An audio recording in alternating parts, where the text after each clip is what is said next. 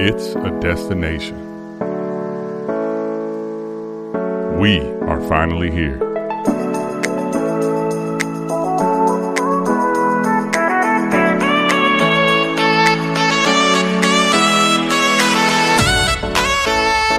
Let's go.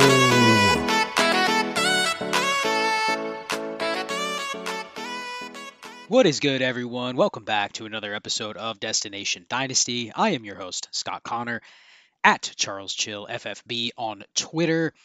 Find everything that I'm involved in over there, and then obviously check out everything at Destination Devy over on the Discord, patreon.com/allgas to check it out. This is the last episode talking about roster construction.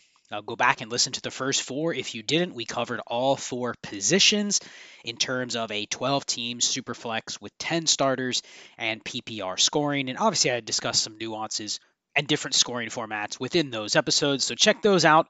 And it'll tie into what I'm going to talk about today. And I've gotten this question a lot over the last month since I started this series. People coming to me saying, hey, checked out the episodes, love the idea of talking about roster construction, and definitely following what you're talking about.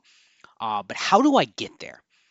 And I get this question a lot. And a lot of times it's because you have a team that you've already been working on for a couple years, and it might be at a spot where you go, hey, I want to fix the roster construction, but it's week 13 of a season and I'm in the midst of the grind, trying to win, trying to score points, but at the same time trying to prep my team for the right roster construction going forward. And how do I do that? It's really easy to listen to these shows and say, hey, I'm going to join a new startup as soon as the fantasy playoffs are over, and I'm going to build a new team, and I'm going to do it this way. And I'm going to follow these rules, and I'm going to try to roster construct the right way from the get-go, or at least put myself on the right track. But how do I get there if I already have a team and I'm trying to change it here? Maybe I've been doing things completely differently, and I want to try this, but I want to try to get my team to this spot, but I'm in the midst of trying to contend at the same time. Like, I still have to worry about if I can win this year, but how do I make some moves to get there? It's easier if you're saying, hey, I'm not winning, I'm kind of blowing up my roster. I have time to wait. I have time to wait for the right deals to happen so that I can get in roster construction. Or even if you can't do it right away, you have some time because maybe you're tanking, or maybe you're not going to win this year, and you haven't had a trade deadline yet where you can go out and make these moves, and it really doesn't matter what the players do the rest of the season. You can essentially just go out and make dynasty trades, and I don't have to think about anything else. I can let the offseason come. I can let the values settle back in where they are, and then we'll pick back up then. So I'm going to talk about some tips and tricks, and I'll just do a quick recap of the first four episodes just so everybody kind of has an idea of what we're aiming for. So let's go back to the wide receivers. The first episode, we talked about the wide receiver threshold, and we talked about how to define the wide receiver threshold in your league, how to determine where that cutoff point is, and then where to go in terms of how many receivers I want to carry out of 28 roster spots. For me, the sweet spot is probably somewhere between 7 at the minimum, 9 at the max. So I called it 8. 8 was what I used as the example for this.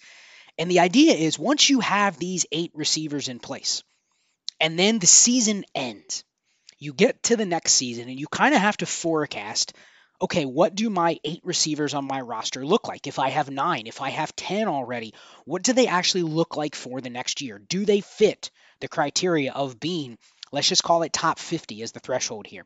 Do they fit the criteria as like a top 50 dynasty receiver?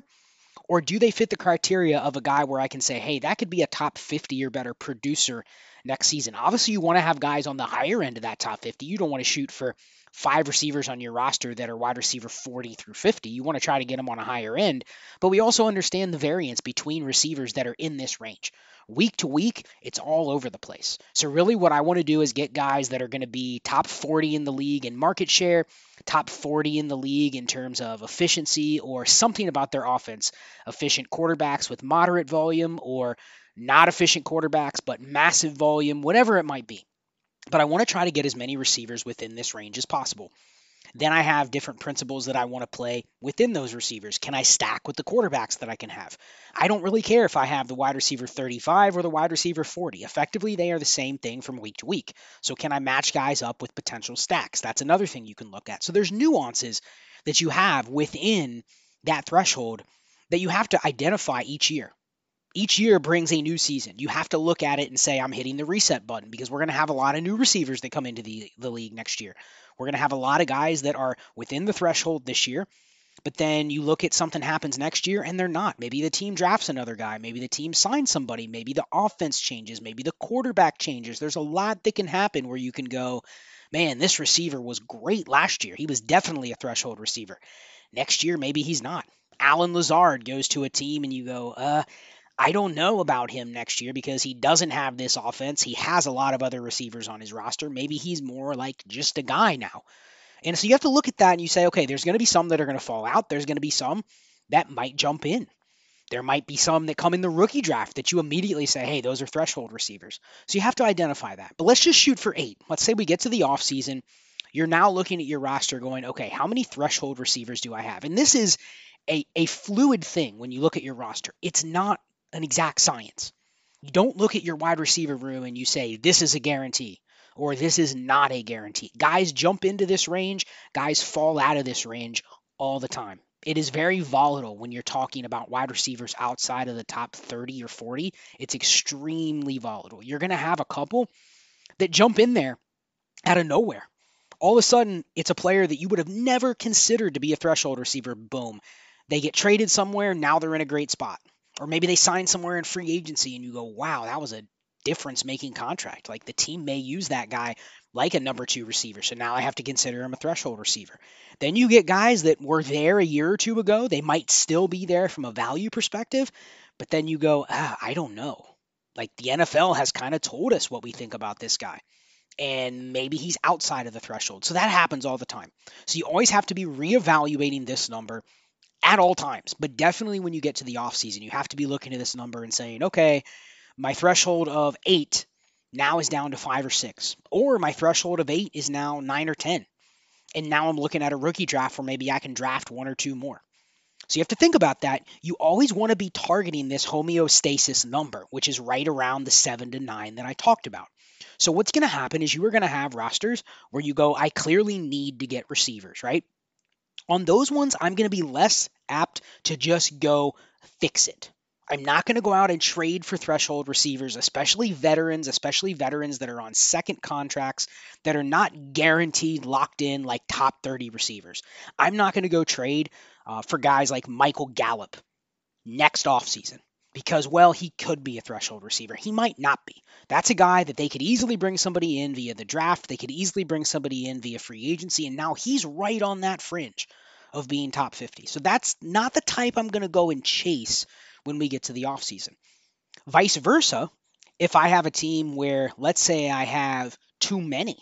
Let's say I've hit on a couple guys that I didn't anticipate it, but then they sign somewhere in free agency. Or I have 4 rookie picks and I already have 7 threshold receivers. And I'm sitting here going, man, it's going to be pretty easy for me to fill this number just by using a couple draft picks on wide receivers. So boom, now you have an excess.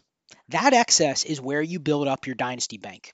You can use the words like asset chest or your bank account or whatever. We talk all the time about accumulating assets, liquidation, how to turn assets that are an abundance into the most flexible type of assets. Now, you can argue that sometimes wide receivers are the second most flexible asset, maybe quarterbacks, but wide receivers in a lot of leagues are valuable assets that other people want.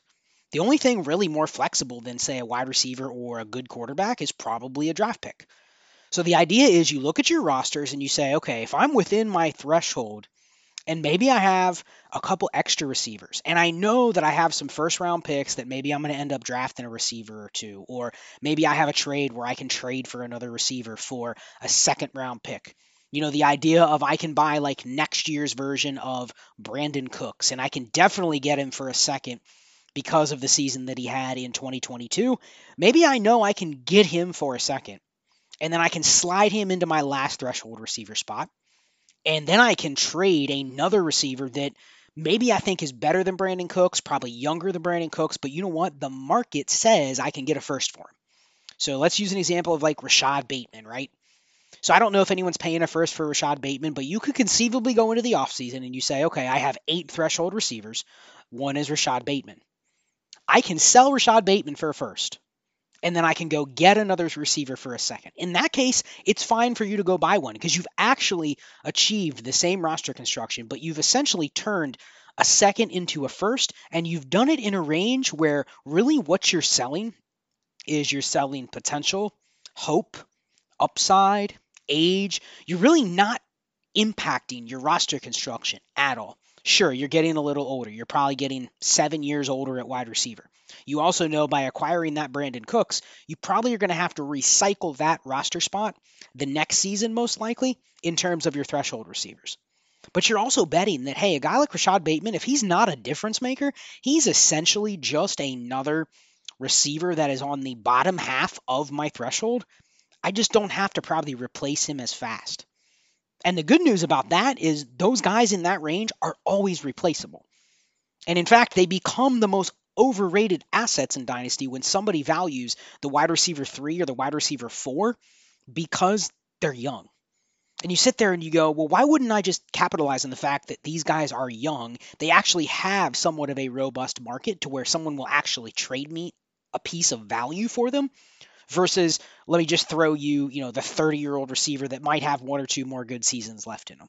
So you have to think about things that way with your threshold receivers. You're always trying to find ways to stay within your threshold, to stay within your construction, and to stay within the range where when you have guys that are not difference makers, and go back to that episode I talked about at the very beginning of Destination Dynasty, and I talked about kind of the warp or talked about the difference making thresholds for wide receivers. And it's really not the ones that are in that 13, 14, 15, 16 point per game range. Those guys are good. They're replaceable. So when you find a player and you go, yeah, this guy's probably valued in this range because he's 24 years old and not 28 years old, yet really he's the exact same as the 28-year-old. So can you make that pivot? And a lot of times it's not make the pivot of, let me trade you my Rashad Bateman for another wide receiver that's 4 years older that's essentially the same thing. It's let me trade one away for a pick, 1 for 1, and then let me trade for one for another pick, 1 for 1. But the pick I'm trading away is a second. The pick I'm selling or the pick I'm getting back by selling the receiver is a first. And essentially, you've accomplished the same thing. You look at that as a net win for your roster construction. The only thing you're having to do is probably turn over that spot a year or two early, maybe 3 or 4 years early. But I can tell you, if you have a guy, let's say Jerry Jeudy is a great example. Jerry Jeudy is a threshold receiver for 2023. You can also say Jerry Jeudy will be like wide receiver 35. So really the only reason he's wide receiver 35 versus wide receiver 55 is probably because he's 24 years old and not 28 years old. If he continues around the same pace that he is right now, by the time he's 27, 28, he's essentially just going to be another guy. So think about that and think about how you're constructing your team. Look at the names. Obviously, I want to have 1 or 2 alpha receivers. I want to have 1 or 2 others that are in that range of, Chris Godwin, Amon-Ra St. Brown, Jalen Waddle. I want to have a couple of those guys. I want to have some layers of the elite, very, very good, really good range. Then everything else can kind of just round itself out. And so your wide receivers, when we're talking about, let's say 8 for this example, I'm always looking at that 8 number as a way where I can maybe make a little extra money. It's like a second job. When do I have some extra time to make a little extra money? When I don't, I don't. I have to not worry about it. But when I do, when I find myself with a couple extra receivers, sure, let me get creative. Let me liquidate that and store that in my dynasty bank. So think about receivers that way. You're always turning them over. You're having to reassess them every year. But when you find yourself with an excess, that's when you go and liquidate. And you store that value in case you have to make a big splash at one of the other positions. And we talked about the other positions. So let's go to tight end next. Tight end, we go into next season, and we're sitting here going, okay, the tight end landscape next year is going to be Kelsey, Andrews, Pitts, Goddard, Hawkinson, Freiermuth, Njoku. Where do you go from there? Where do you want to allocate your resources? I talked about on the tight end episode, depending on your tight end premium, where the ranges might be where you can flex these tight ends. If you're just in a 1.5 tight end premium, again, what did we talk about? The flex threshold is actually below the top 12. So really the advantage isn't necessarily being able to flex a second tight end, But what it is if you're able to get your hands on not necessarily the top 2 tight ends. I'm not saying go get Kelsey and Andrews in every league. If you do that, then you're golden. But if you end up with just Andrews and Freiermuth, okay, well, what you've done is you've now taken the market and you've captured probably 2 of the 7 or 8 tight ends that are actually good enough to not only be starters, but be flexes. And boom, you have 2 of the 8. So not only do you have a flex that you can comfortably use, but you have the best insurance that money can buy. You have a backup tight end that you can always throw in as a starter and really not take too big of a hit against the median average. But you also have a flex that you can play in your flex and also play keep away from the other teams. So now another team doesn't have one of the top 8 tight ends to pull from. So if I have Freiermuth, but I also have Dallas Goedert, that is one less team that can essentially match me at tight end because I have 2 of them. So it's really a twofold argument. Not only do I have a good backup, but I've played keep away and I have a really good insurance policy against the other teams that might be able to match me on a weekly basis. Now, sometimes tight ends, they're tough to find. You know who they are. You know who these names are. The downside is most other people know who the names are too. Generally, if you told a lot of people out there that do rankings, tiers, whatever, you said name your top 6, 7, 8 tight ends, all the names are going to be the same. The prices relatively are going to be the same. And a lot of times those players are on specific rosters. And what I've found is they're on specific rosters for a reason. The person that has those tight ends probably values tight ends a little bit more, sometimes more than they should. But there becomes a point where it's like, okay, do I have the assets to go buy Dallas Goedert? Because that's probably going to be a target player that I have specifically for my roster construction. And what is it most likely going to take? Probably draft picks. Because here's the thing, one tip that I do not like to do in leagues, I don't like to go and trade a receiver for a tight end, even if I'm getting the tight end advantage. That is not my preferred way to do it. I'm not saying I won't trade players for players.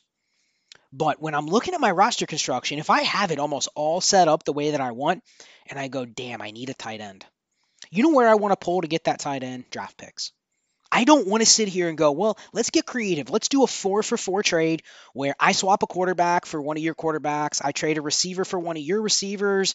I trade a second. You give me back a third. No, I don't want to complicate it like that. A lot of times I already have my teams set up meticulously for roster construction. So I'm not interested in necessarily trading my wide receiver 5 for a tight end. I would much rather use a pick. And how do I have those picks in excess? I've liquidated at times where I can stay ahead of the curve and I have money saved up in the bank. I want to have money in the bank in the form of draft picks that I can use when I want to buy something that helps me get towards my roster construction. So that's something to think about at tight end. I don't want to trade one of my threshold receivers for a tight end because now I'm kind of just stuck in neutral. I mean, sure, I addressed the tight end position, but now I have a hole at wide receiver. So unless I traded an excess threshold receiver, I really didn't gain anything. I really now have another move that I have to go and make. So think about that. And that goes back to a key that it's not a tight end thing, but it's pertinent to talk about at this part of the episode. This goes throughout the offseason. This definitely goes throughout the dead period of the NFL season. So we're talking about from like the NFL playoffs until the start of the new league year, like the week before or the week during free agency. You have this dead period. You have a period where basically players' values are as elastic as they will ever be. It's the time period that is the closest to the most recent season. So there's definitely some recency bias. But it's also the time period that has the least amount of information to work from a dynasty perspective. We haven't had free agency. We haven't had the rookie draft. A lot of times we haven't even had like full coaching staffs that have been put together. But you will see people out there going, man, let me go trade a second round pick for this player. Now that might be a good deal, but why would you want to make that deal February 10th? It makes no sense. And this continues to a different degree throughout the offseason. It continues through March during free agency, that window between free agency and the NFL draft. You have a dead period, a period where Values completely reset when free agency gets here, but then they go stagnant. And we know there's a massive change coming with the NFL draft, but values in Dynasty are fluid, and there's constantly trades being done out on the open market. You can be the one to take advantage of it. Same with right before the draft, during the draft, after the draft.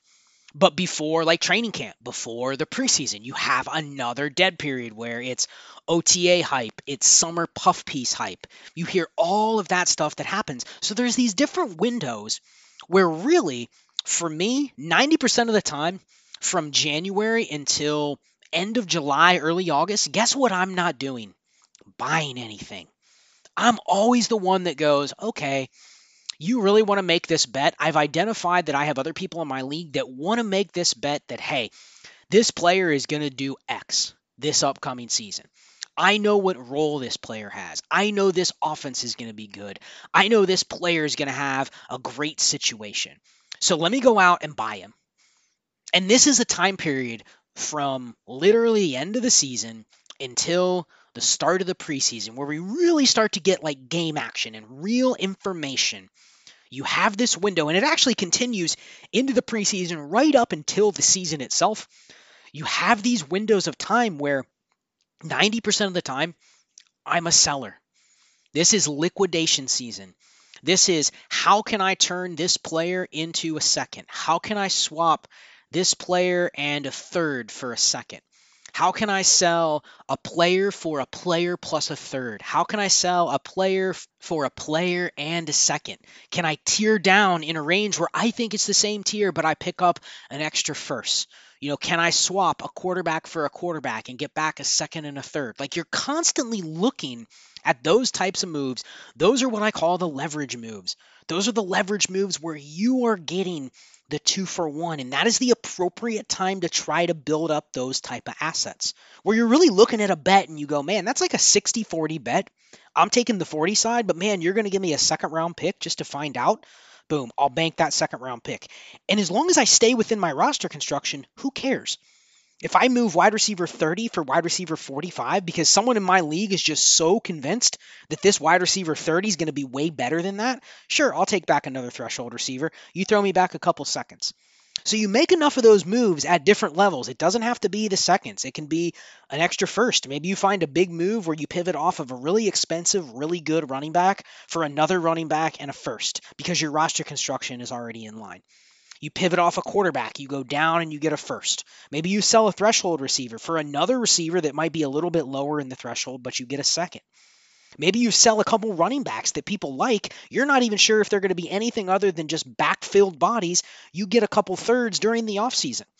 Think about that move. We talk all the time about buying spot starts for thirds. Well, guess what? If I can buy spot starts for thirds, and I just want to throw this out there too, I've noticed over the last couple weeks, spot start running backs are not even being sold in leagues. There's leagues where I'm putting up Samaje Perine for a third. Not a single freaking taker. Zonovan Knight for a third. Not a single freaking taker. I had a league where I put both of them on the block for a third. Didn't get a single offer. And that's fine. But that's just another point that I can look at and say, okay, people are willing to sell those types of players during the year. Now, may not be on the exact spots that you need them or in the exact leagues that you want them, but there are leagues out there where people are willing to sell those guys week to week. But you know what? You can't take advantage of it if you don't have those picks. And I'm not perfect. I'm in 57 dynasty leagues, and there are 5, 10, maybe 12 leagues or so where I don't have the extra picks. I wasn't aggressive enough in getting the picks, maybe because I had a deficient roster in terms of assets, but there were other times where I just didn't grind the moves as much as I wanted. So I get into the season and I go, yeah, I don't really have the extra ammo to throw out and buy a spot start. And when you have that, though, when you have those extra picks built up in your bank, you can essentially play the season week to week. Oh, I lost a running back. Okay, let me go buy another one for a third. I lost a running back for a month. Let me go buy one for a second.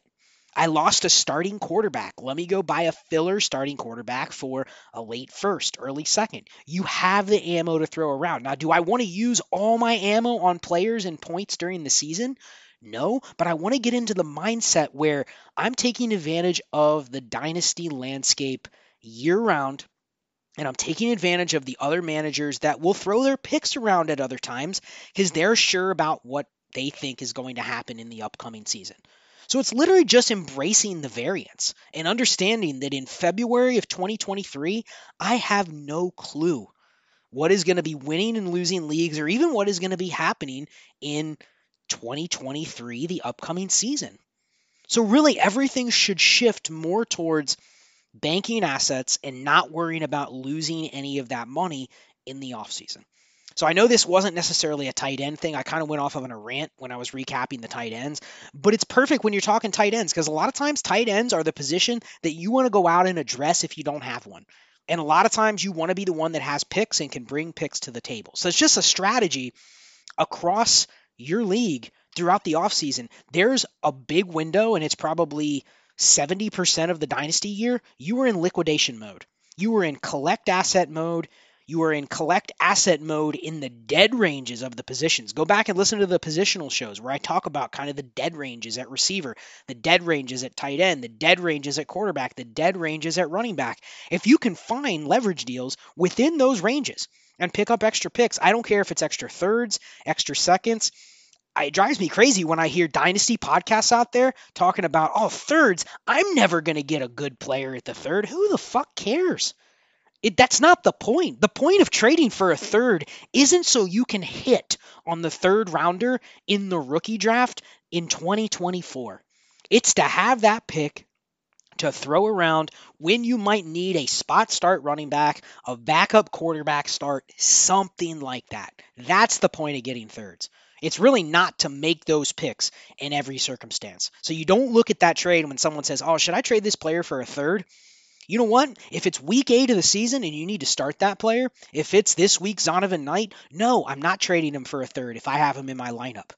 If it's February of 2023 and someone asks, should I trade Zonovan Knight for a third? Guess what? It's probably a yes. And it's not to do anything with the name, the player, the situation, Zonovan Knight. It's to do with the fact that it's the offseason. There's a lot that can happen. There's a lot of time between then and the next time he'll take the field. Bank the pick. And I think that is what's missing from a lot of roster construction discussions. It's about how to leverage the assets, how to accumulate assets without literally selling off your team. And this is something that I talk about on our Dynasty Trades in 5 roster reviews all the time, is people build great teams, but then you sit there and you go, okay, this team is 90% of the way there from a roster construction standpoint.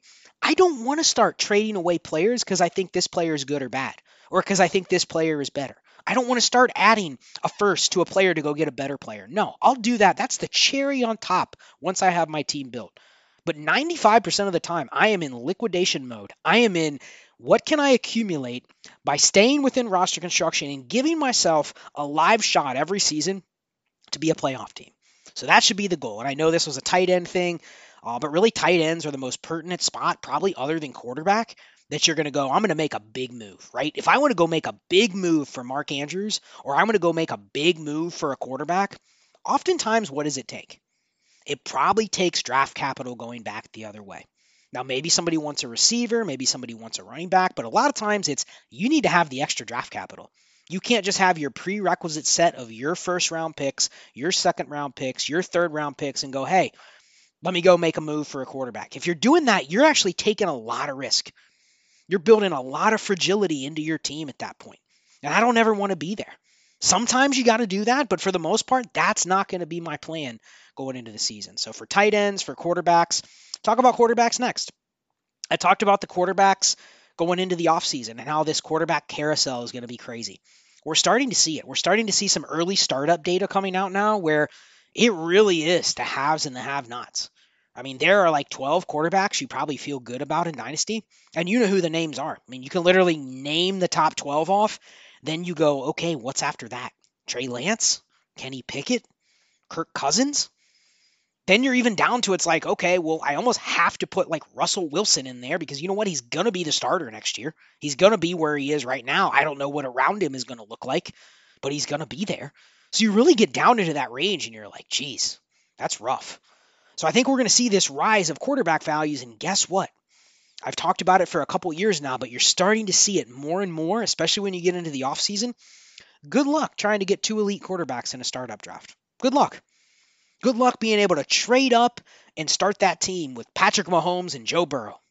You can try, but I think that's going to be way harder to do than it's been in the past couple years because people realize, man, if I want a good quarterback and I trade away my 106 and I don't have another pick until the mid second, maybe I have a couple extra early round picks, like an extra second, an extra fourth, an extra fifth, whatever. But I'm still going to be fishing in that ugly quarterback range. And you know what? I just don't want to build my team that way. So I'm going to be much less likely to trade away my first round startup pick for that exact reason.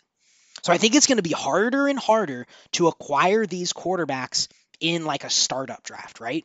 So how else are you going to do it? I think the strategy is going to be, okay, I might be able to trade for a guy like Justin Herbert. Maybe he continues, comes off of kind of a poor season, and people are a little more willing to trade him this offseason than they might have been in the past. And someone comes to you and says, okay, I'm willing to trade Herbert. I'm putting him on the block. I'm looking for a package. Now, they may say they want a wide receiver. Okay, if you're trying to acquire a guy like Herbert, who's one of the elite assets, you probably have to include maybe a threshold receiver. Okay, I can stomach that.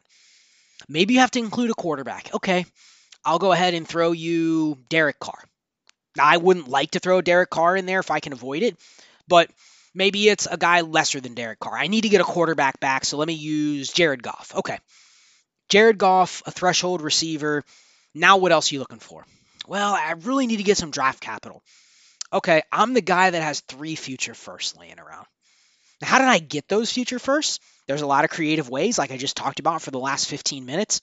But you know what? I want to be the team in a lot of my leagues that has that draft capital. I got a couple extra firsts laying around. I have a couple extra seconds. Now, do I want to spend it all on one player like Herbert? Maybe, maybe not.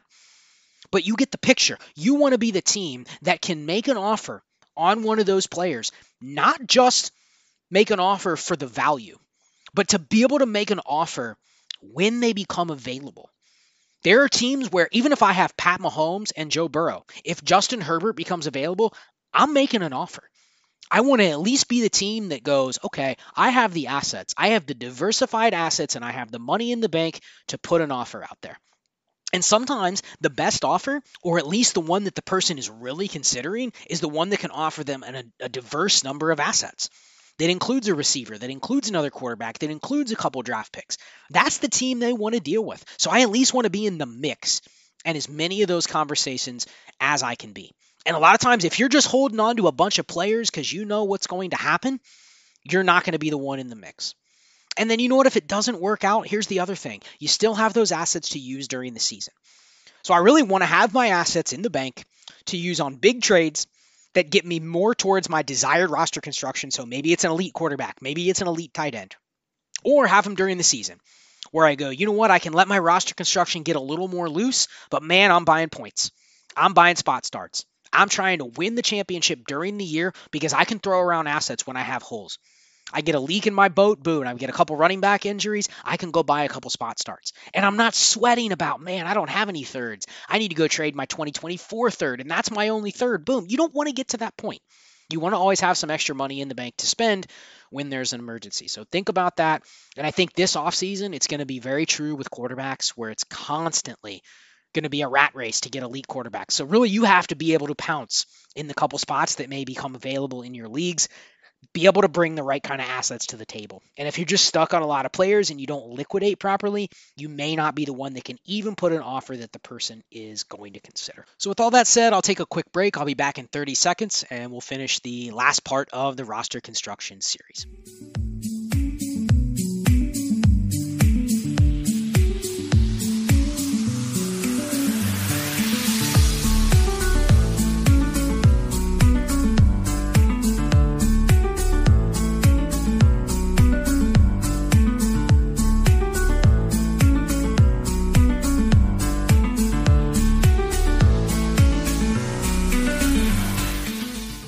Welcome back. Part 2 of the last roster construction series.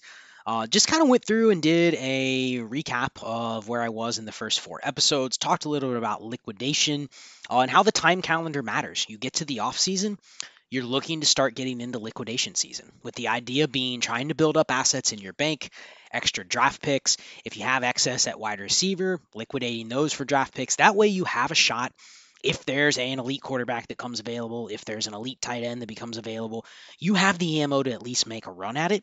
And if not, you have the extra ammo to use next season, because in January compared to October, there's so much that can happen. I would much rather fade the players in the offseason and go for the liquidity of the draft picks. And it also can work when you get towards rookie draft time.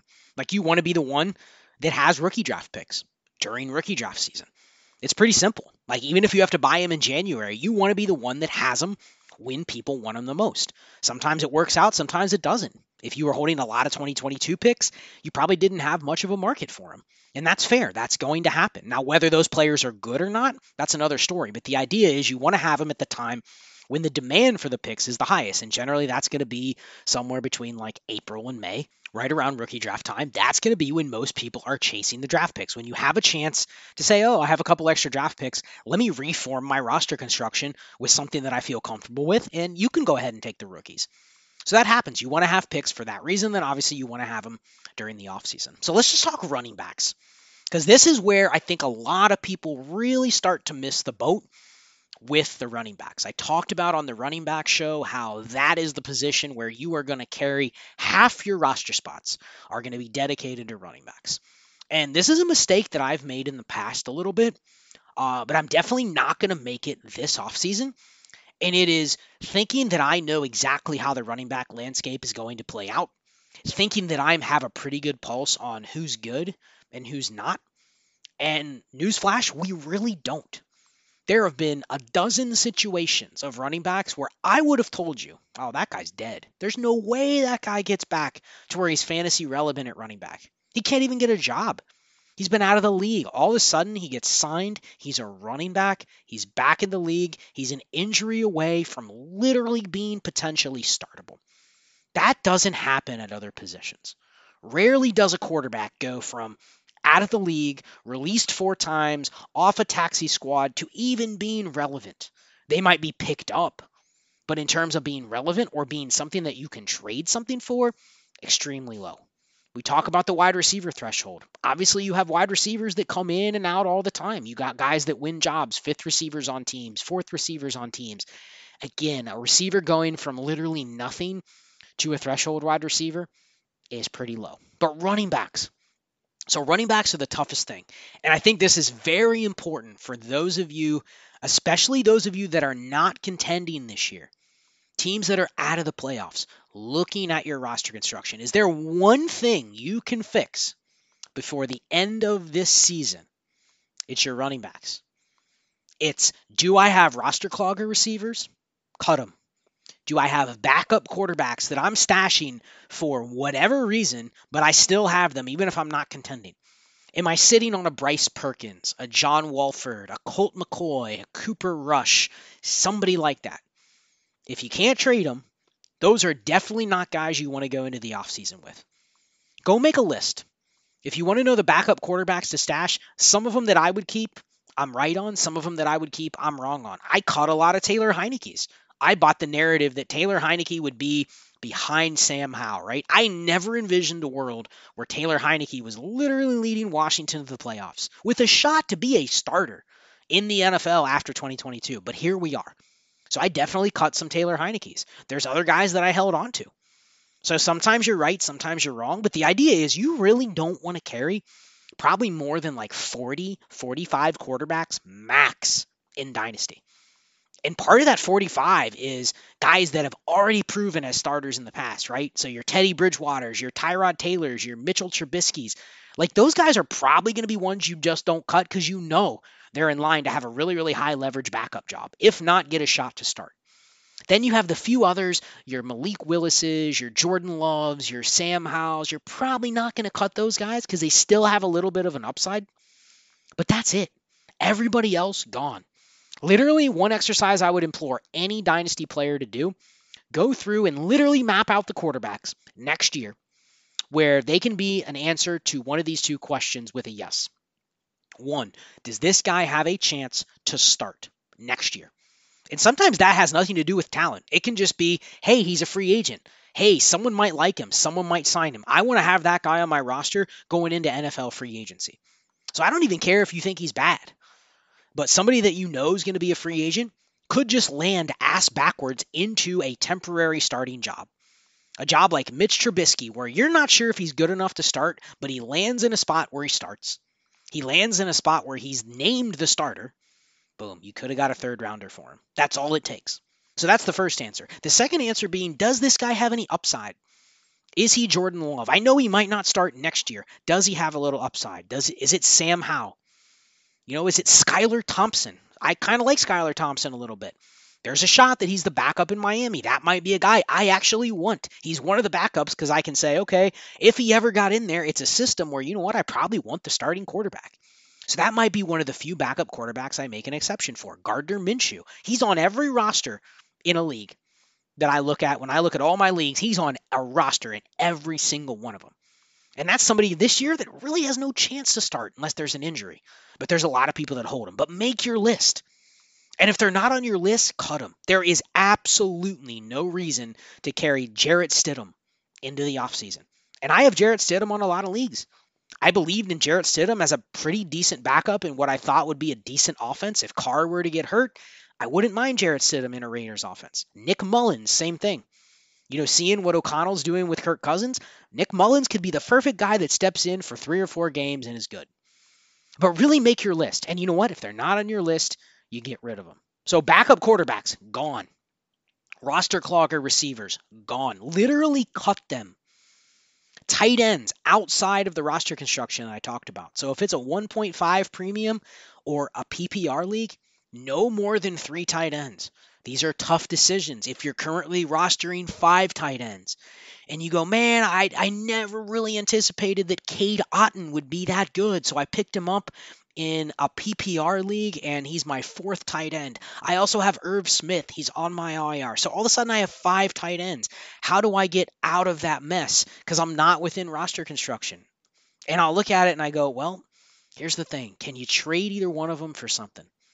Now, you know what? You probably want to trade Irv Smith because you go, yeah, he sucks. And I'm going to have to activate him off IR in March, and he sucks. I don't want him anymore. And I know I'm going to have to activate him, but I can't get anything for him. I've tried. I've spammed him in my league. I'm trying to get a third. I can't get a third for him. What do I do? He's going to be my 5th tight end. That puts me out of roster construction. Okay, here's what you do. You trade Cade Otton. You trade the one that you can get something for, and you just ride with Irv Smith. So you have 1 of 2 choices. It's cut Irv Smith. Bite the bullet, cut him. Or you say, okay, I'm fine with Irv Smith as my 3rd tight end. I'm going to trade Cade Otton because you know what? I can actually get something for him. And I think people miss that. They get way too worried about the player. They get way too worried about, if I miss this player versus that player. When really, if you're deciding between Irv Smith and Cade Otton as your 3rd tight end in a PPR league, good luck. The odds that either of them really have an impact at all is so minimal, it's actually not worth even making that decision. It's not worth spending 10 minutes on that decision. The much better decision is, okay, I'll trade Cade Otton for a 3rd. Boom. Someone offers me something within an hour. Done. I've accomplished my rule. Now, doesn't mean I want to do that at every single time where I have a tiebreaker and I want to pick the shittier player, but you get the picture. The benefit to you there isn't the 3rd for Cade Otton. That's neutral. That's a neutral trade at best. The benefit is you stayed within your roster construction. You freed up a roster spot for something else. You banked a draft pick that you can use on something else. And in a lot of leagues where the rosters expand in the offseason, but you have to cut down sometimes before it, I have now a free roster spot where guess what I can add? A running back. I'll go pick up Marlon Mack. Do I think Marlon Mack's any good? No. But I'd rather roster Marlon Mack going into the offseason than I would my 5th tight end in a PPR league. So think about that. And it doesn't mean that Marlon Mack is worth more than Cade Otton. But the transaction of getting the 3rd for the excess player that you're out of roster construction with and picking up the running back, that's the move. That's the strategy. And it's just a bonus that you're getting a pick that you can net into your bank and use it later.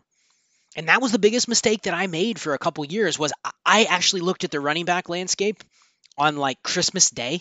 So heading into the last week of the fantasy season. And I go, man, there are not enough running backs around for me to want to pick up. And it's especially tough when you get to the end of the regular season Because what happens is in a lot of leagues, you'll notice, let's say it's 30-man rosters, but you also have an injured reserve. Well, a lot of times you have teams that'll have like 7 players on their injured reserve, and they've picked up players to replace those roster spots. So really everybody is holding like 35 to 40 players in a 30-man roster league. And what's going to happen is they're going to have to cut down eventually, right? They're going to have to cut down to a point where it's like, okay, I need to activate my 7 players off IR, but dude, you got to be down to 33 before the rookie draft. So you were at 30, you had 7 on IR, you have to activate 7 off IR, but you have to also make 4 cuts at the same time. And then you have to get back down to 30 before the season starts, but maybe it expands 3 spots. I usually expand my rosters in the leagues I commish to the number of rookie draft rounds. So if we have a 3-round rookie draft and it's 30-man rosters, I'll expand it to 33 temporarily. But you still have to be within that 33. So here's what I want. One of 2 things. I want to fill all my extra roster spots after I've gotten rid of roster clogger receivers, backup quarterbacks that I know I don't want to carry into the offseason, and then tight ends that take me outside of the threshold. And keep in mind, go back and listen to the tight end episode. When you're in 1.75 or 2 PPR, the tight end threshold is a little bit different. You have some guys that can be flexes. You have a little bit more liberal usage of tight ends in those leagues where you don't have to worry as much about maybe carrying 1 or 2 extras because they can be flexed in a lot of circumstances. But after that, though, if you're just talking about a normal league, 1.5 or less, every roster spot I want to free outside of my threshold receivers, outside of my core quarterbacks and my core tight ends, everything else I want to carry running backs into the offseason. Now, you're not always going to be perfect. You're going to be able to tell yourself, well, I'm a little bit over on threshold receivers. Maybe I'm going to carry that 4th tight end. Maybe I'll make the exception on a couple backup quarterbacks because I think they could be good. Okay, that's fine. It doesn't have to be perfect. But you want to be thinking about this when you're making your final cuts. And then add any running back with a pulse. You're picking up running backs that maybe they were on a practice squad this year. Maybe they got called up a couple times. Then maybe they kind of faded away. So you're adding the guys like Malik Davis. You're adding those types to the back of your roster and you go, you know what? I don't even care about the talent. I'm basically giving myself as many shots potentially to have a running back that lands on a 53-man roster. And that's the proper roster construction principles. Now, the one thing that happens in the offseason is the running backs are the easiest position to turn over, too. You may lock your roster. A lot of teams are locked after the fantasy playoffs, and then they don't unlock until rookie draft time or sometime in like NFL free agency. Maybe there's a waiver run. So you got to know your league rules, too. A lot of our leagues that I'm in, the waivers run every single week of the year. So it's not as pertinent in those leagues for me where I go, hey, there's going to be a waiver run in like January 15th, there'll be a random waiver run even when the NFL season is over. First week of the NFL playoffs, I can pick up guys off waivers. And every once in a while, you see players sitting out there and you go, yeah, you know what? This guy might be a useful running back next year. And boom, free spot. So if you have those, you can be a little less stringent on needing to have all this stuff done by the end of the fantasy season. But if you're one of these leagues where it locks after week 17 and nothing opens up until like May, you probably don't want to be outside of roster construction as much as you can control because now you're stuck. Everything's locked for 4 or 5 months. So that's the other thing is in that period where things are locked, a lot of running backs turn over. Guys get signed. You'll see random running backs sign in like February. You're like, oh, that's interesting. This team brought in that running back. They're going to definitely get a shot to win a job out of camp. Boom. All of a sudden they go from free agent in your league, let me add him. There's other guys where you thought, oh, that guy could be the backup next year. Nope, the team cuts him before we even get to free agency. The team will cut a guy because they go, well, you know what? We can probably replace a running back in the draft, and why would we pay this guy $3 million next year? You see that a lot. You see running backs that have kind of pedestrian contracts, but a team goes like, I don't really want to pay him anything, so we're just going to cut him. That happens all the time too. So you see stuff like that, so you know there's going to be a lot of turnover. I mean, I talked about it on America's Game with Eric a couple weeks ago that there was a period in the offseason where I was rostering over 120 different running backs. Think about that. 120 different running backs. That's an average of almost 4 per NFL team. Now, you'd sit here and you go, yeah, most teams really only dress 3 running backs at best on an active game day. Some teams dress 4. Some teams really only dress 2, and then maybe they have like a hybrid or a guy that just plays special teams. But really, 120 plus doesn't compute. You know for sure there are not going to be 120 plus running backs during the NFL season that are valuable, that are active. And that's because you start to trim those numbers down when you get into the season. You know what guys have roles. You know what guys didn't win jobs and then got cut and then had to sign with a practice squad somewhere. You keep your eyes on those guys, but you don't necessarily have to roster them in week 4 of the season when there's other players that are more relevant to pick up. So there's a lot of turnover. But you really want to be using this portion of your team with the half the roster spots dedicated to running backs to play the turnover game, especially if you're in one of these leagues that has waivers all the time, that has a lot of free pickups. If you're not playing it this way, you're literally leaving money on the table. You're just playing lazy. And I'm not calling necessarily people lazy, but this is what you want to try to do if you can manage it. I'm not perfect either. But a lot of times, this is my biggest strength. It's going through and knowing what I want. That's the other thing.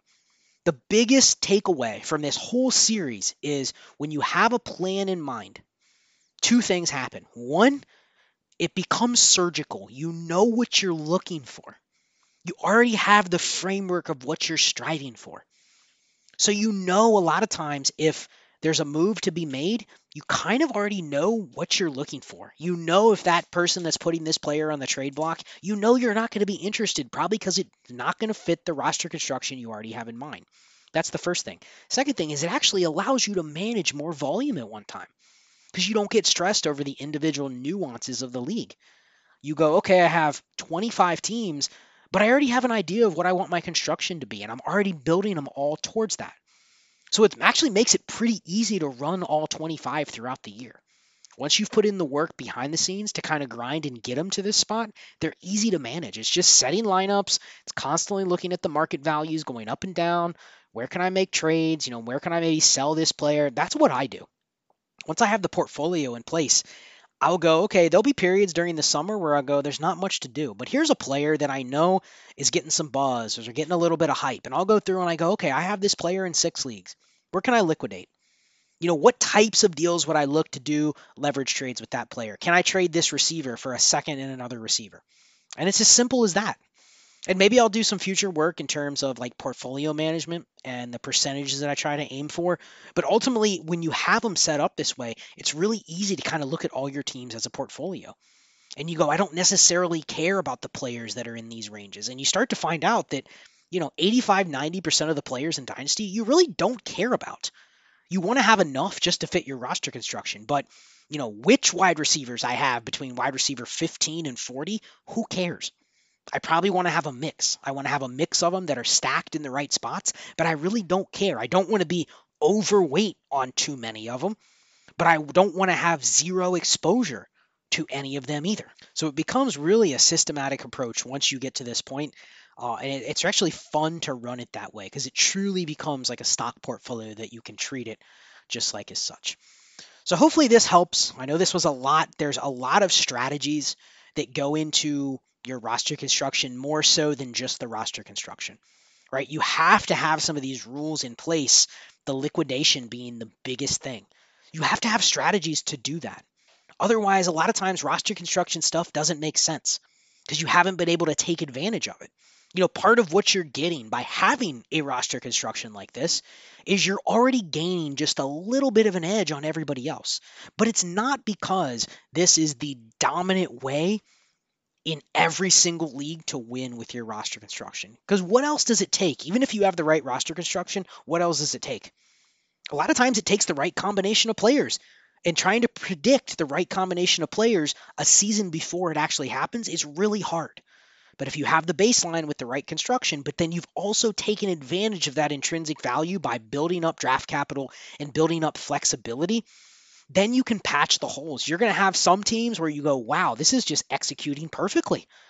And this is a great team, and the roster construction's good, and I haven't had a lot of injuries, and the right players are hitting, the right stacks are hitting. Awesome. You're going to have another team where you go, man, everything was right with the roster construction. I made some good bets, made some good deals. My construction was perfect, but guess what? Half my players suck.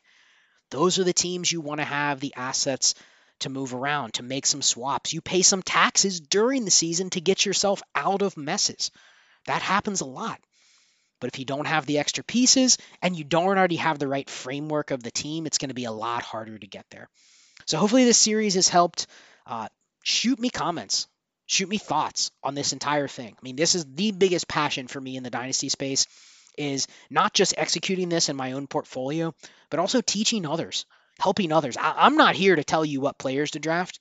I'm not here necessarily to tell you what trades to take. We talk trade values a lot, we talk players a lot, but you know what? I'm as novice on that as anybody else. So you might come to me and go, should I do this trade? Sure. Okay. I mean, people will attest that DM me all the time and they'll ask me, player A or player B, should I make this deal? And a lot of times I'll say it's a coin flip. Maybe. 60-40 looks like a decent trade. Like sometimes I don't give clear answers on that. And you know what? That's because it's not the main focus. That's not where the edge is. The edge is having a plan and being able to execute it with stuff like this series. So hopefully everybody enjoyed it. Reach out to me if you have any feedback. We'll talk about the next upcoming series. Probably will be sometime in the off season. I'll kind of readdress some of this stuff and see what has changed from now until we get to NFL free agency and whatnot. As always, join the Patreon. Mine at Dynasty and Chill is patreon.com/Dynasty and Chill.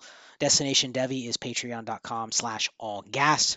Check out the newsletter at allgas.beehive, BEEHIIV. /subscribe. Check that out to get content every single week from everybody at the Destination Devy crew. And with that, I'll be back next week with another episode. Be chill, everybody. Only ones I keep around.